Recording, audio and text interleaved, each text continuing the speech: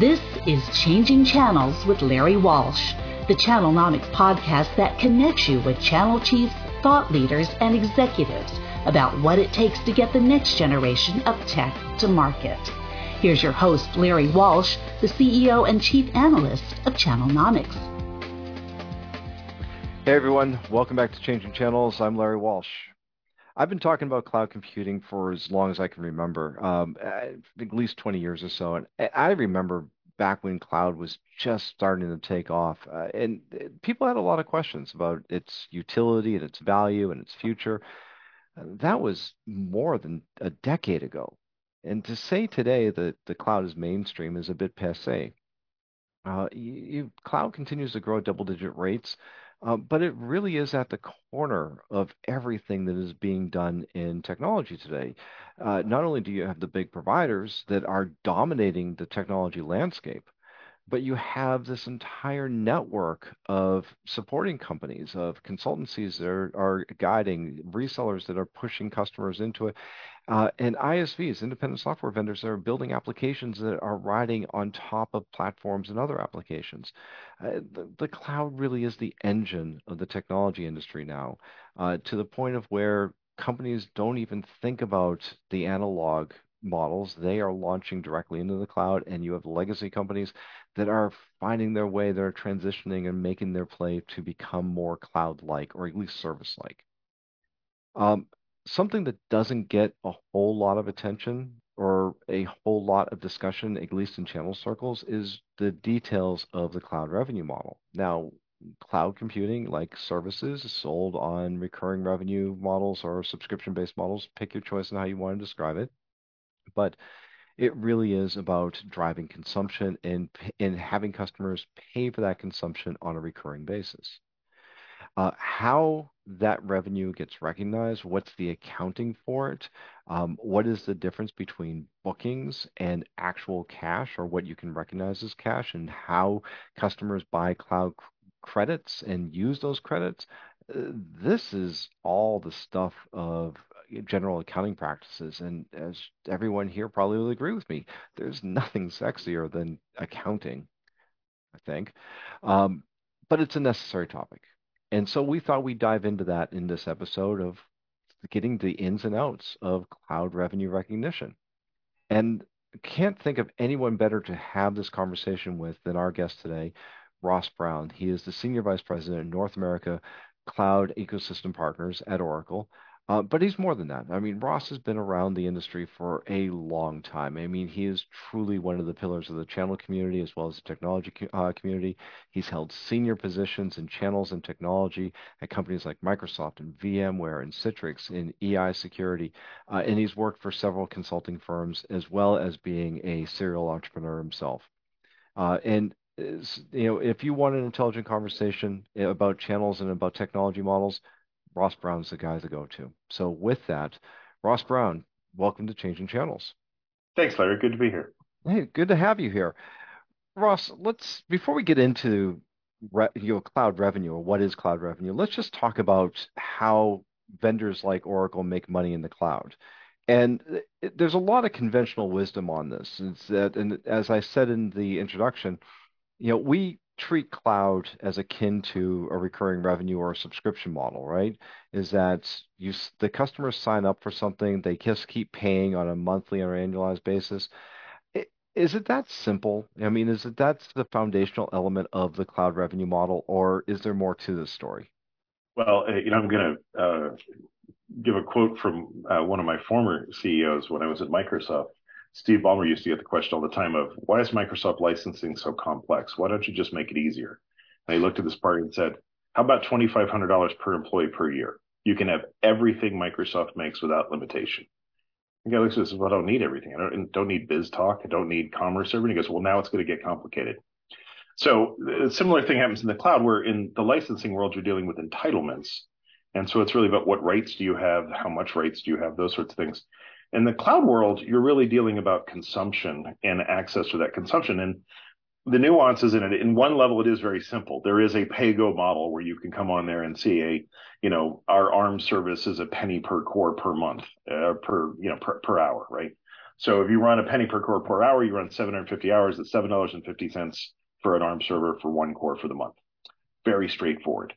However, we sell out ARM servers. We're getting such high demand for it that a lot of customers want reserved instances or capacity reservations or other things that say, I actually want to know that it's going to be there and not take a risk that you guys are, demand has outstripped capacity because of popularity and those sorts of things.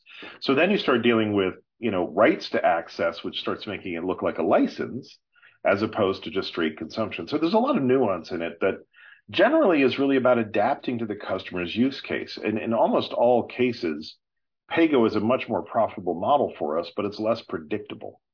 And less predictable for us means where should we put servers when we get the next shipment of, AMD EPYC chips in and are starting to put them on cards and put them in racks and stuff like that? Where should we put them, in Frankfurt or Japan? Well, that's somewhat dependent on where people have put capacity reservations and told us they're going to need them, because if we just went off PAYGO, we'd run out all the time. So most of the variations and what makes it complex, and I'm assuming we'll get into some of this complexity, what makes it complex is trying to meet the customer's use case and needs. And not all customers are the same. Some people, their workloads run flat out bare metal 24 hours a day. And those people need dedicated bare metal servers. Other people have event driven serverless things that pop up and run an IoT application for 10 seconds a day. Okay, don't need a dedicated server. Even spinning up and spinning down a VM is too much work in those cases. So a lot of it has to do with service features combined with use case leads to complexity in billing. And it's the complexity. Yeah. And look, and it's the complexity of billing that precipitated this conversation. So everyone, the reason why I reached out to Ross is because Ross reached out to me. Is he was taking a survey Channelnomics was conducting. We are asking about revenue because when we're surveying companies, we want to know where to put them, what bin to put them into. And he came back and he goes, well, how do you want me to count it? And I think that this, Ross, is really the crux of this, because you raised an issue and I'm like, I hadn't really thought about it that way, is that you're not just selling on what it is what the customer's buying or what capacity they're buying or what use case they're buying, but you're also buying on terms. And that it can be pay as you go, it can be an annual, it can be a multi-year, and in fact, you vendors really love those multi-year contracts. Right. So what does it mean to actually recognize cloud revenue? So let's start with some accounting concepts first, and then we'll get into the cloud concepts, because I think the Federal Accounting Standards Board really drives how a lot of the core revenue rec works, and then it becomes, how do I want to structure this deal, and then how does that flow into the rev rec? So a couple of terms. The booked revenue generally is where we've contracted with a customer for a given term for a given amount of money to provide a set of services. Now in the cloud, we do this with this thing called universal credits. And so someone comes to us and says, well, based on the workloads I'm intending to put over there and what we've scoped it as, we're going to buy $10 million worth of universal credits and spend them over 2 years. Okay. And they might size that. Now, most customers undercommit. They don't overcommit. They commit to kind of what they think is a minimum case to get to a good enough discount, but also not overcommitting to a point where they're like, hey, we might get to the end of this and still have some gas left in the tank. So it's a little bit like I'm going to use car analogies a lot because it's an easy way to understand it, but it's a little bit like prepaid gas tank on the Hertz. It's like you want to come back empty. Like you want to be rolling in on fumes, not half a tank. So that's kind of their goal, is to underspend and fill it up as they go along. So that is the booked revenue. And then we recognize that as it's consumed. And so that's, we measure and meter all the consumption going on. So the customer on their bill will see you've got $10 million worth of UC credits that you prepaid for. And we'll talk about prepaid versus billed and all that other stuff in a moment. But let's say we've committed to this as committed revenue. You paid for it, or received the cash or whatever, because the cash really doesn't matter. I'll explain, because once you have enough capital on the side, it's really about the accounting. So you've got the bookings that you've recognized as a contracted or contracted bookings. Then the consumption that occurs in that time period. That consumption is the actual recognized revenue from a GAAP standpoint. That's what we consider our top line revenue, right? Then you have the cost of delivery associated with it. And that's our COGS and all that stuff, which leads to gross operating profit. Now, the delta between the contracted bookings and consumed to date is what's called remaining performance obligation. Now, RPO comes out of Sarbanes-Oxley. It's not a cloud term, but we have a contract. We've agreed to deliver $10 million worth of computing services. They've consumed 6. We have a remaining performance obligation of $4 million to go do. Now, what happens at the end of the contract if the RPO still has a balance on it and it runs out of time, and a time limited one? Well, from an accounting standpoint, we recognize it as 100% profit. It's just straight top line revenue with no COGS. So no customer really wants us to have that kind of windfall. That's why they undercommit. And we also aim for that because we actually want them to consume it, because consumable services are sticky. Getting that windfall of 100% rec revenue with no COGS on it, that ain't ever repeating. That's going to be an angry customer, who's then going to lower their commit, lower their spend, go, well, I'm going to move off Oracle or reduce and move everything back over here. We just want them to be happy. So our general goal is to make sure they spend out their contract before they run to the end of it, for sure. And, one of the big things about our partnering approach is when I go to partners, I talk to them about, not just which customers are you in that we could go work in together, but which customers are we already in where I've got an outstanding RPO and you're already certified to work in that environment. So I already have prepaid credits that this customer needs to consume. That's not a come sell with us. That's a, hey, do you think you could do some work over here and get paid for it? And in most cases, that's really the customer wants to hire them to do that stuff. But it's a lot of ours is about connecting partner to customer to drive down the RPO. So that gets that term of what you think of as, so-and-so did a $100 million cloud deal. That's contracted bookings. Oracle reports X billion in revenue. That's recognized revenue of what was consumed in that quarter. And then like our last quarter, I think it was $61 billion RPO outstanding across all of Oracle's cloud properties and contracts. And so RPO can be quite large, but that's kind of how many years by, average contract length and, typical number of customers in it and stuff like that. But those are the main terms: is contracted bookings, recognized revenue, and RPO. So, mind you, everybody, I warned you this was not going to be a sexy conversation. But we can make it sexy. Hold on, let me get a hat on. Yeah, that really helped. It does. Look, I understand what GAAP says. And, Right. and I still curse the earth that Sarbanes-Oxley, and of course, when you refer to Sarbanes-Oxley, it's the Sarbanes-Oxley Act of 2003. And I still curse the earth that they walked on when they wrote that law. Yeah. For various reasons, we could get into an entire different conversation. But it does seem rather confusing because the numbers do swirl around. And particularly when you're talking about this RPO, which a lot of, in the cloud parlance, it gets referred to as credits. How does that Yeah. credit help you if they're buying this from you up front, or they're negotiating a price for a discount based on what their consumption is going to be, and they're not using it? How does selling somebody else's product or service into your cloud help you?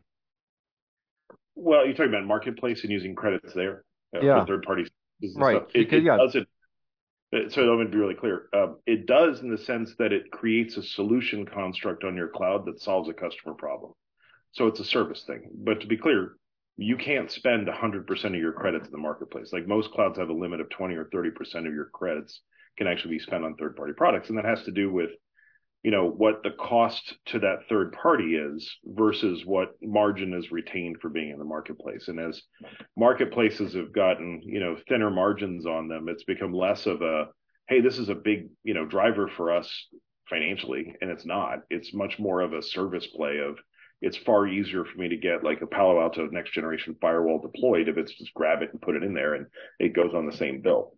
So think of it more as convenience than anything else, but it's not like we want to sell our core, PaaS and IaaS services at scale and stuff. Now, the other thing to keep in mind is not all cloud services have similar margins. And this is a really interesting thing when it gets to burning down credits and whatnot. Is it's way in our interest for customers to use higher value services like AI and ML engines or chatbots or, application express low code environments or analytic solutions or, databases and things like that, because the value's in the software, not in the commodity element under it. Whereas you were just selling bare metal servers or storage or whatnot, margins aren't as great, right? So the trick in the cloud is not to just go out and get them to move workloads into it as VMs running on storage, but to then build higher value services and higher value things. Now, the trade-off on that is you could lock them in, right? And that's one of the things that we do is we have this policy that all of our open source projects in OCI are canonically compatible with the original open source project. So there's no lock-in, right? But you still want those high value services. So it's a trade-off between how do I make it easy, fast, simple, and make it convenient to consume while also making it safe and not a, dead end cul-de-sac and those things. But, the really, I think there's a implied question you're saying where it's confusing, which is this is really confusing if you're coming from a sales culture, which is winning a deal. Like, Right. what does winning a deal mean in this context? Like, if I go out and win a $10 million 2-year cloud deal, that's a good mid-sized deal. It's not, $100 million type, global deal type thing, but a good, bread and butter cloud deal, which seems like a very large deal relative to, channel histories that I have and stuff like that. But that's the nature of getting the whole of IT budget because you've chosen a cloud provider versus just a workload that you're going after. And so let's say you win this thing. And so the sales rep signs the deal, get a commitment for 10 million, universal credits and whatnot. Is it time for the steak dinner and the, big wine celebration, stuff like that? Yeah, kind of, but it's like starting to date. That's the beginning of the sales process. Now there's a whole build process of how do we get partners and design engineers and enterprise cloud architects in there as fast as possible to start driving the consumption of this.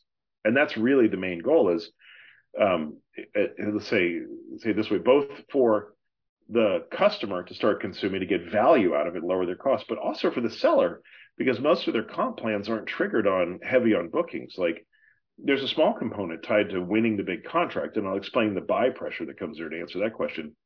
But it's really the pressure from the seller to go to consume it that's a big part of it, and the pressure on the customer to say, I want to start consuming this as early as possible because of the benefits, but also I have an obligation to hit. Now, if I go and overcommit, let's say I get a really good salesperson in there who is very charming, talked very, very pretty about all the future things, and made me forget that IT projects are difficult and everything goes perfectly and all the other stuff, and ends up overcommitting. Well, what ends up happening then is you get to the end of it and there's a big pressure to consume. And so competitively, that's an advantage for that cloud platform. And we run into this, and it's an advantage and it's a warning sign. So I got to unpack this in a very careful way. It's an advantage in the sense that we get customers who come to us and say, we really like what you guys are doing, but it's going to be another 18 months before we can do anything with you because we've already bought all these credits on this other cloud and we got to use them. Like we won't get the budget back unless we use them. So at least for the next 18 months, we got to do the all you can eat buffet over here on this other cloud. But as soon as that's up, we'll come over. Now, what's the effect of that? One, we're delayed by 18 months before we can do anything with that customer because they've locked up their budget and did a budget grab. But there's another thing there, which is that customer is clearly not happy at being manhandled this way and being forced to do this. And I was telling you earlier about our interconnect question that we have. This is a great example of gap accounting and whatnot. Number one question we get with Azure customers who turn on the Oracle Interconnect, where we have a great partnership with them to move data back and forth. First question is, can I use Azure credits on Oracle Cloud? The answer is no. That's not the way gap accounting works. You committed to that cloud, you got to spend them there. So when you're done with that, do it. Now, what we know, though, is at the end of those contracts, they never renew as much as they originally did. It ends up coming down in their renewal and they end up spending on other clouds. So it's delayed, not prevented. And that's kind of the problem is it gives them a window of 18 months to go figure out how to make the customer super happy so that they don't end up moving that stuff. And that's usually you're in a hole at that point, Thinking about what you just said about you have to spend credits on the cloud you bought them on, I'm pretty sure Sam Bankman-Fried would figure out a way of using crypto to solve that problem. Yeah, that's not good. No role modeling that guy. No, but it's as you were talking about this, though, it occurred to me that we actually have a model that there's that a lot of experience in, and when that's in the public sector procurement, the way the federal government does wide area contracts. Yep. And mind you, I will say this is that I hate public sector channels because of those contracting rules and the way GSA manages procurement. But it is just a lot. It creates a lot. And when the government does one of those GWACs, a government wide area contract, what they're doing is they're not giving you $10 billion. I know that like Oracle's up there, right? It's a license to hunt. Yeah. Yeah, and it's a license to hunt, but it's two things, and it's really important. It's two things. It's a license to hunt, and it's a budget authorization.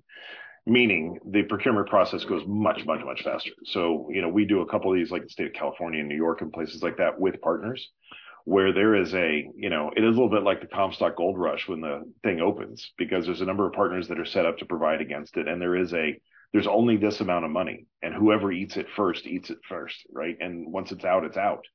And so I do like those contracts because it does create there's not I won this and I just have to at the end deliver everything in order to get my money like some of the federal contracts. This is it's off at the races and let's go create value. Yeah. Ross, well, let's come back to something you were talking about is, the pay as you go. One of the things that I've seen is, and in fact, it's not hard to find. You go on Reddit, you can see the pain a lot of cloud consumers or the consumers of cloud-based applications that they Right. talk about, particularly in monitoring network performance management and the ITSM. They're out there talking about, well, they can only afford to run so much. The pricing models are all variable. Each Yeah. application, it will be based on whether it's based on the number of gigs consumed or the number of scans conducted or the number, and you can go through a myriad of this entire matrix of pricing and based on consumption. Why is it that complicated when you're describing it as, at least within your context of delivering infrastructure or even infrastructure with applications, that it can have more of a fixed, predictable cost to the customer as well as revenue to the vendor? So this is where it's going to seem like a setup for a vendor pitch, but I promise I would stay out of that. But let me just tell you that I agree. There is a nickel and diming aspect to the cloud. And it's really the reason it was set up that way isn't malicious, but it ends up being a wealth transfer effect from enterprise to startup. So, for example, I'm going to pick on AWS because they're the biggest, but it's the same on the other two guys. It's really easy to get started. Like on AWS, if you want to spin up a new instance, you just open up an EC2 instance, connect it to S3, object storage, put Elastic Container on top of it, and you're off and running. You can set up a container-based app and deliver it.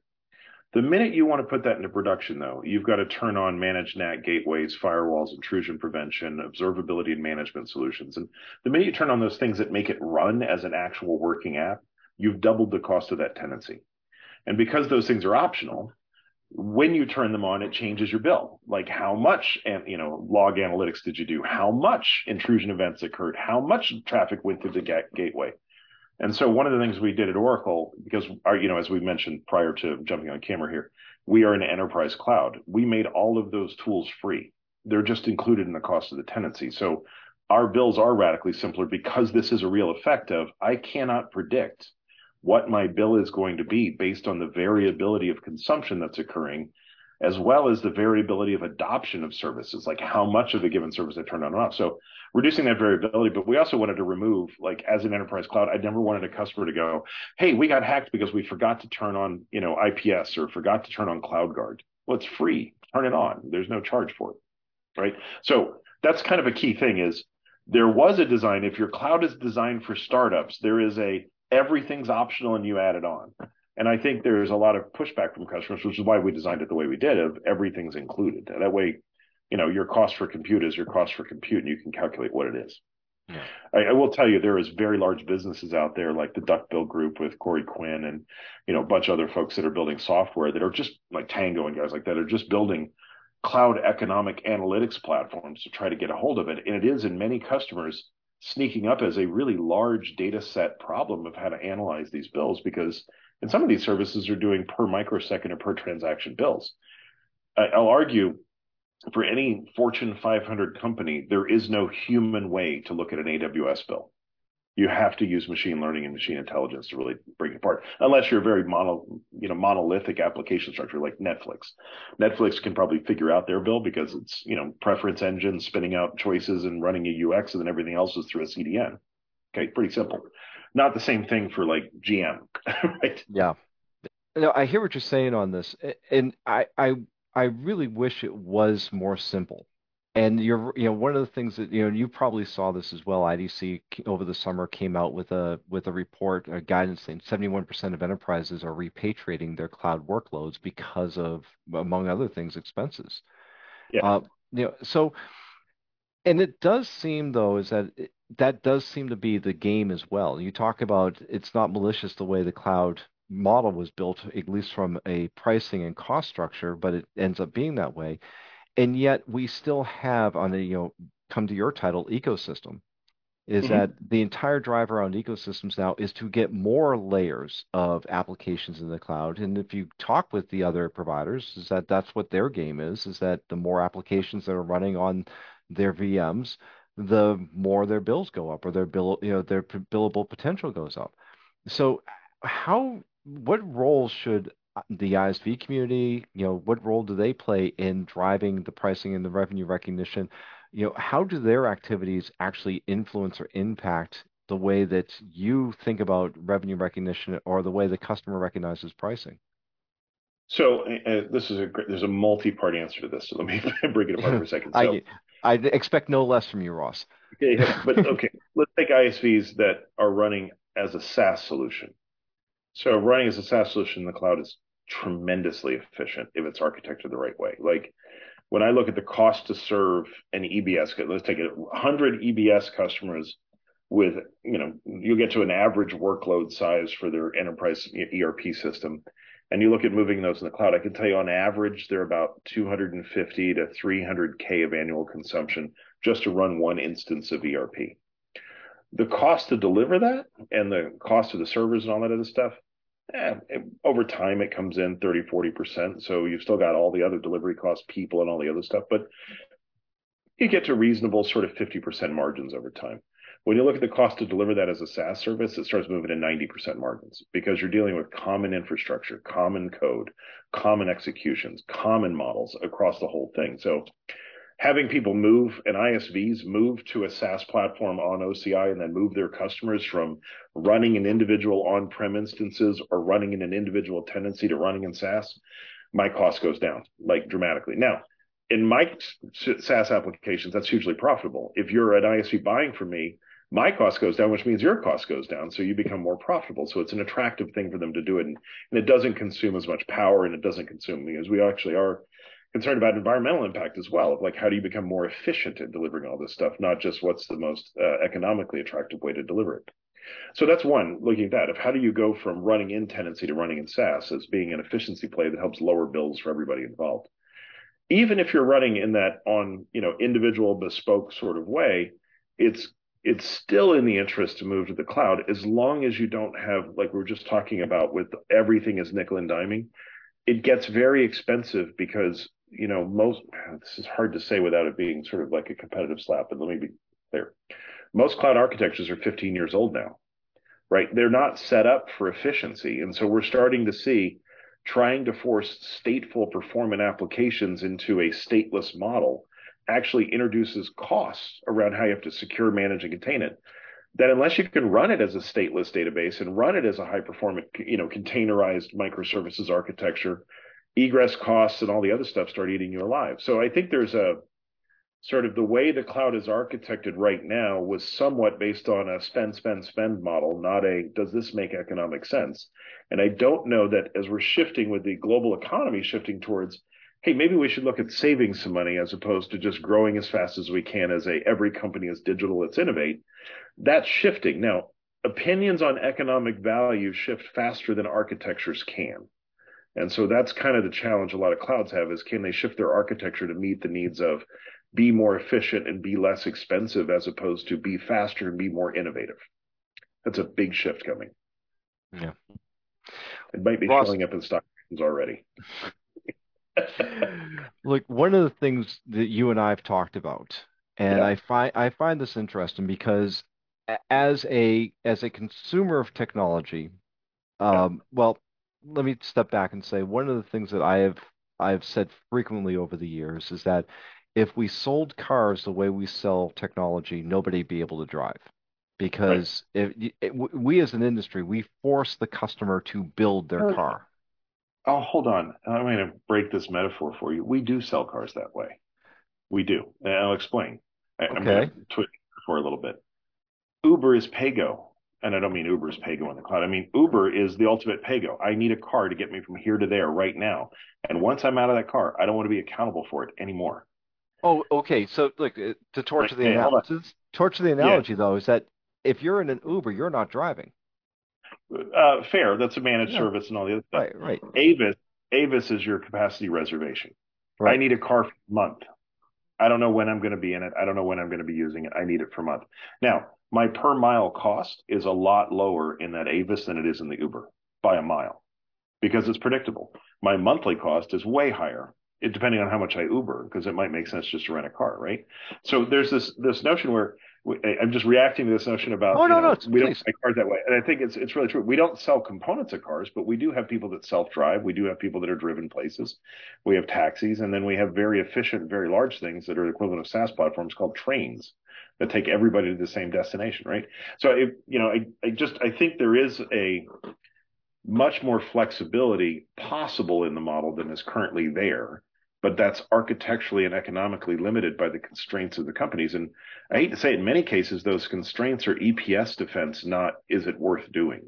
You know what I mean? Right. Like if you're coming from a very high profitability model, it's a long way before you reach the pain point of we have to change.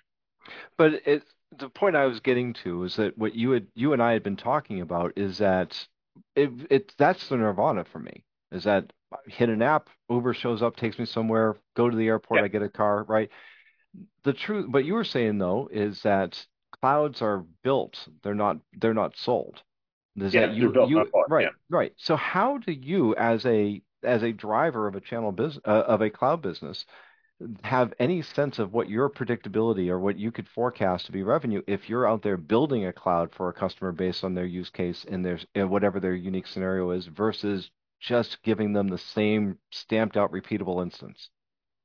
So first off, building flexibility into service. So this is kind of this notion of primitives, and this is kind of a really core cloud concept of if you build differentiated underlying primitives. So as we talked about prior off camera, the ability to deliver bare metal as a service opens up not only the ability to deliver bare metal, but the ability to deliver VMs, serverless, all that stuff in the same architecture. So having a differentiated core primitive means you can have more variations on it, right?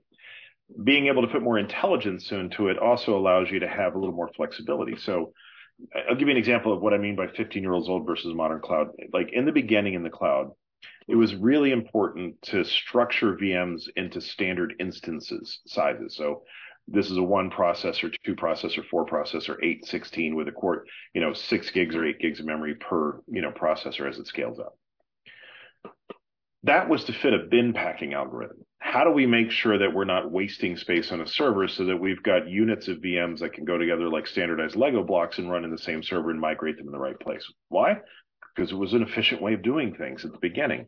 But it was also because you didn't have much intelligence about what those customers were doing and how to migrate them. The systems tools weren't as good. You had a little bit of, you know, I would call it friction and movement. It wasn't as easy in the beginning. So I'm not going to say that we're smarter. We just had time to spend 15 years looking at this. Where on Oracle, you come on there, you just pick your platform, say I want AMD or I want Intel or I want ARM, and then tell me how many processors and how much memory, and you can create any custom size you want. And you can change it on the fly coming in February. Let's scale it up and down. So the whole point behind it is the cloud has gotten a lot smarter because core underlying primitives are being engineered in a different way that's enabling a simplification of the architecture. So like this is one of my favorite things about Amazon is there are 19 ways to run containers on AWS. Some of which are really clearly what AWS intended, and some of which are really boneheaded ways to run containers. But there are 19 possible ways to run containers on. Does anyone need all 19 of them? No.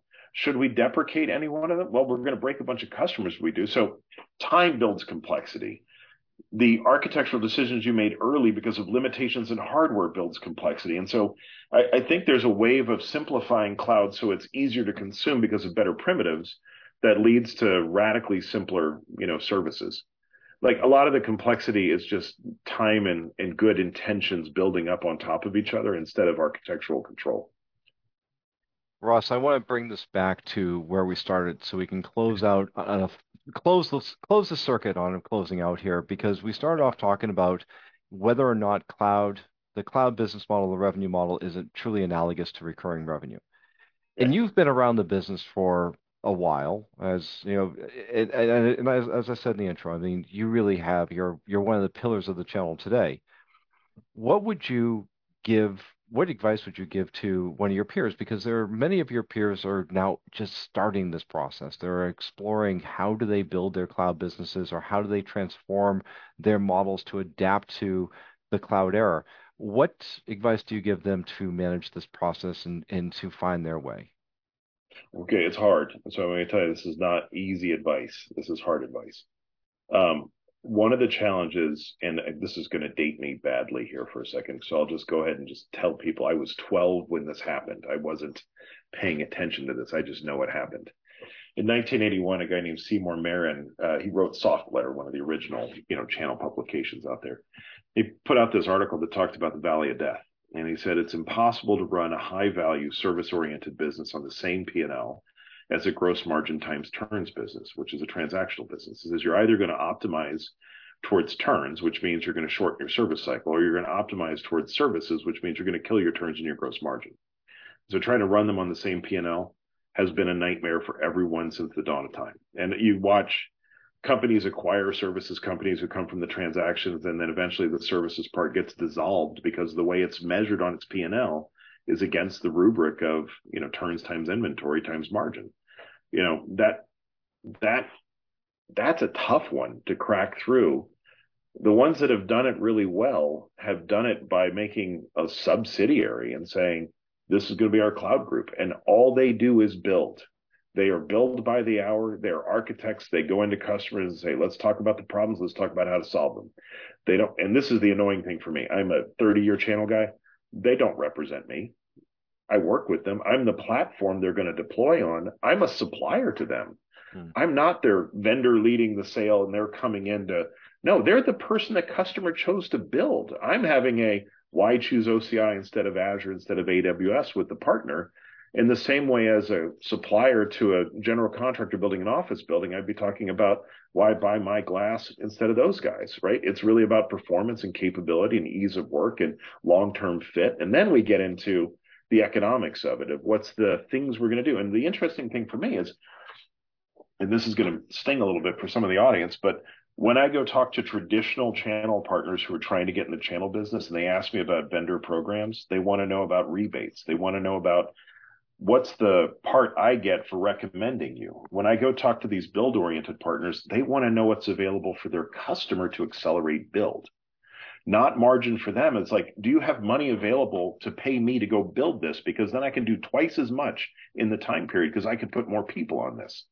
Their billable rates, their billable rates, their billable rate. It's not like this is going to their bottom line as margin. It just takes budget pressure off the customer to adopt faster. And we do those. And the reason we do those is because what's the name of the game? Going back to the beginning, not booking the deal, driving consumption. And so this is such a driver for us. And I do want to tell you one thing that's really interesting here is most people coming from an infrastructure practice, and they look at it and say, my business has been, top rack switches or servers or bottom of rack storage and those sorts of things, and I want to get into the cloud. They think it's about migration. I'm going to help my customers get to the cloud. Let me just disabuse of everyone of that right away. There is very little money in migration. It's typically funded. If you're in a Google or AWS partner, there's funded migrations. We do some funded migrations, but the reality is, because you and I talked off camera about this, we have a bit of a different cloud with bare metal. We do migrations for customers for free. We do this thing called Cloud Lift Services because most of our migrations can be done, because we're going bare metal to bare metal, VM to VM, container to container, can be done in weeks. Partners tell us, like, on our best day, we make 5 to 10 points on migrations. Doing analytics warehouses and building lake houses and master data management models, 30, 40 points of margin on every build hour. Building machine learning applications, 100% margin. Like, whatever our billing rate is, profit on top of is exactly, I guess that's 50% margin, 100, depending on how you want to cut the analysis, like contribution or not. Math is hard. Yeah. Yeah. But anyway, it's that thing where the profitability is on building value, not moving things. And so the traditional infrastructure partners like, hey, I want to get into this. I'm going to go after the cloud. They look at it like, well, this is turning out to be a horrible business. I don't know why people are in the cloud, because they're trying to do what they were doing on-prem in the cloud, as opposed to, I need to hire developers. I need to hire machine learning architects. I need to hire folks who know analytics, who can build lakehouses, who are DBAs, who can do master data management as a service, or data fabrics or data flows, who can set up IoT data planes and gather all this thing and be able to work with it and build programmed responsive systems that can manage it. Now, that side of it, I'll tell you, for the partners that have built that, who did lead that way, kind of the funniest part of my job is I work with all the global SIs, and I work with regional SIs, and I work with metro partners. Every GSI out there is asking me, who should we buy? There is a war for capacity right now. If you look at, like, I'm just picking on Accenture. Like, when I last blinked, when I was at VMware, Accenture was 400,000 people. There's 770,000 people now. When you put contractors in there, they go over 1 million. All of these folks were acquiring regional value-added partners, and they all have something in common, which is they focused on a vertical. They got really good about the problems in that vertical, and they built. They hired developers. They hired architects. They hired DBAs. Those people are all super expensive. They are not your, $125K your total OTE. I'm a top rack Cisco engineer coming and plugging things in. They are $250,000 a year developers who are gold, and they cost a lot, and they bill a lot, and they're worth every penny in margin. And so the hard part for a lot of partners is, how do I make the leap from a thin margin business that's vendor dependent to this capital intensive, high service margin business when I don't have any experience in it? I don't have the capital structure to be able to do it. And I don't really know the people or the processes around it, how to run those practices differently. And so that's kind of a challenge. I'll tell you is, set it up as a subsidiary, experiment. Don't risk your core business in it. Set it up and know that it's never going to be about the transition from infrastructure to infrastructure. It's about build. Well, Ross, I'm sorry, we're going to have to leave it there. I could, Sure, like, and you know what is people, I've had conversations like this with Ross where we can talk for hours. Ross, we're definitely going to have you back. And this truly, this, by the way, Larry, next time we're going to deal with a bottle of writer's tears or something. This was the driest conversation you and I have ever had. It truly has been. Ross Brown, the Senior Vice President of North America Cloud Ecosystem Partners at Oracle. Thanks for being here. Thanks, Larry. I appreciate it. Well, that's about all the time we have for this episode of Changing Channels. I want to thank our guest, Ross Brown, the Senior Vice President of North America Cloud Ecosystem Partners at Oracle. And I want to thank you for joining us here again at Changing Channels. Technology is changing the world around us, and that technology gets to market through channels. And that's what we do here at Channelnomics. We help the world build better channels.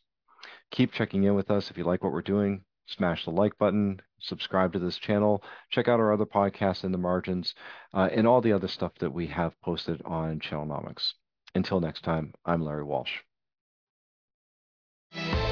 Thank you for joining Changing Channels with Larry Walsh, a production of Channelnomics. If you've enjoyed today's episode, hit the like button, subscribe wherever you get your podcasts, and share with your friends. For more information about Channelnomics services and insights, follow us on Twitter and YouTube, and check out our website at channelnomics.com. Channelnomics is a registered trademark of, and Changing Channels is copyright by, 2112 Enterprises, LLC.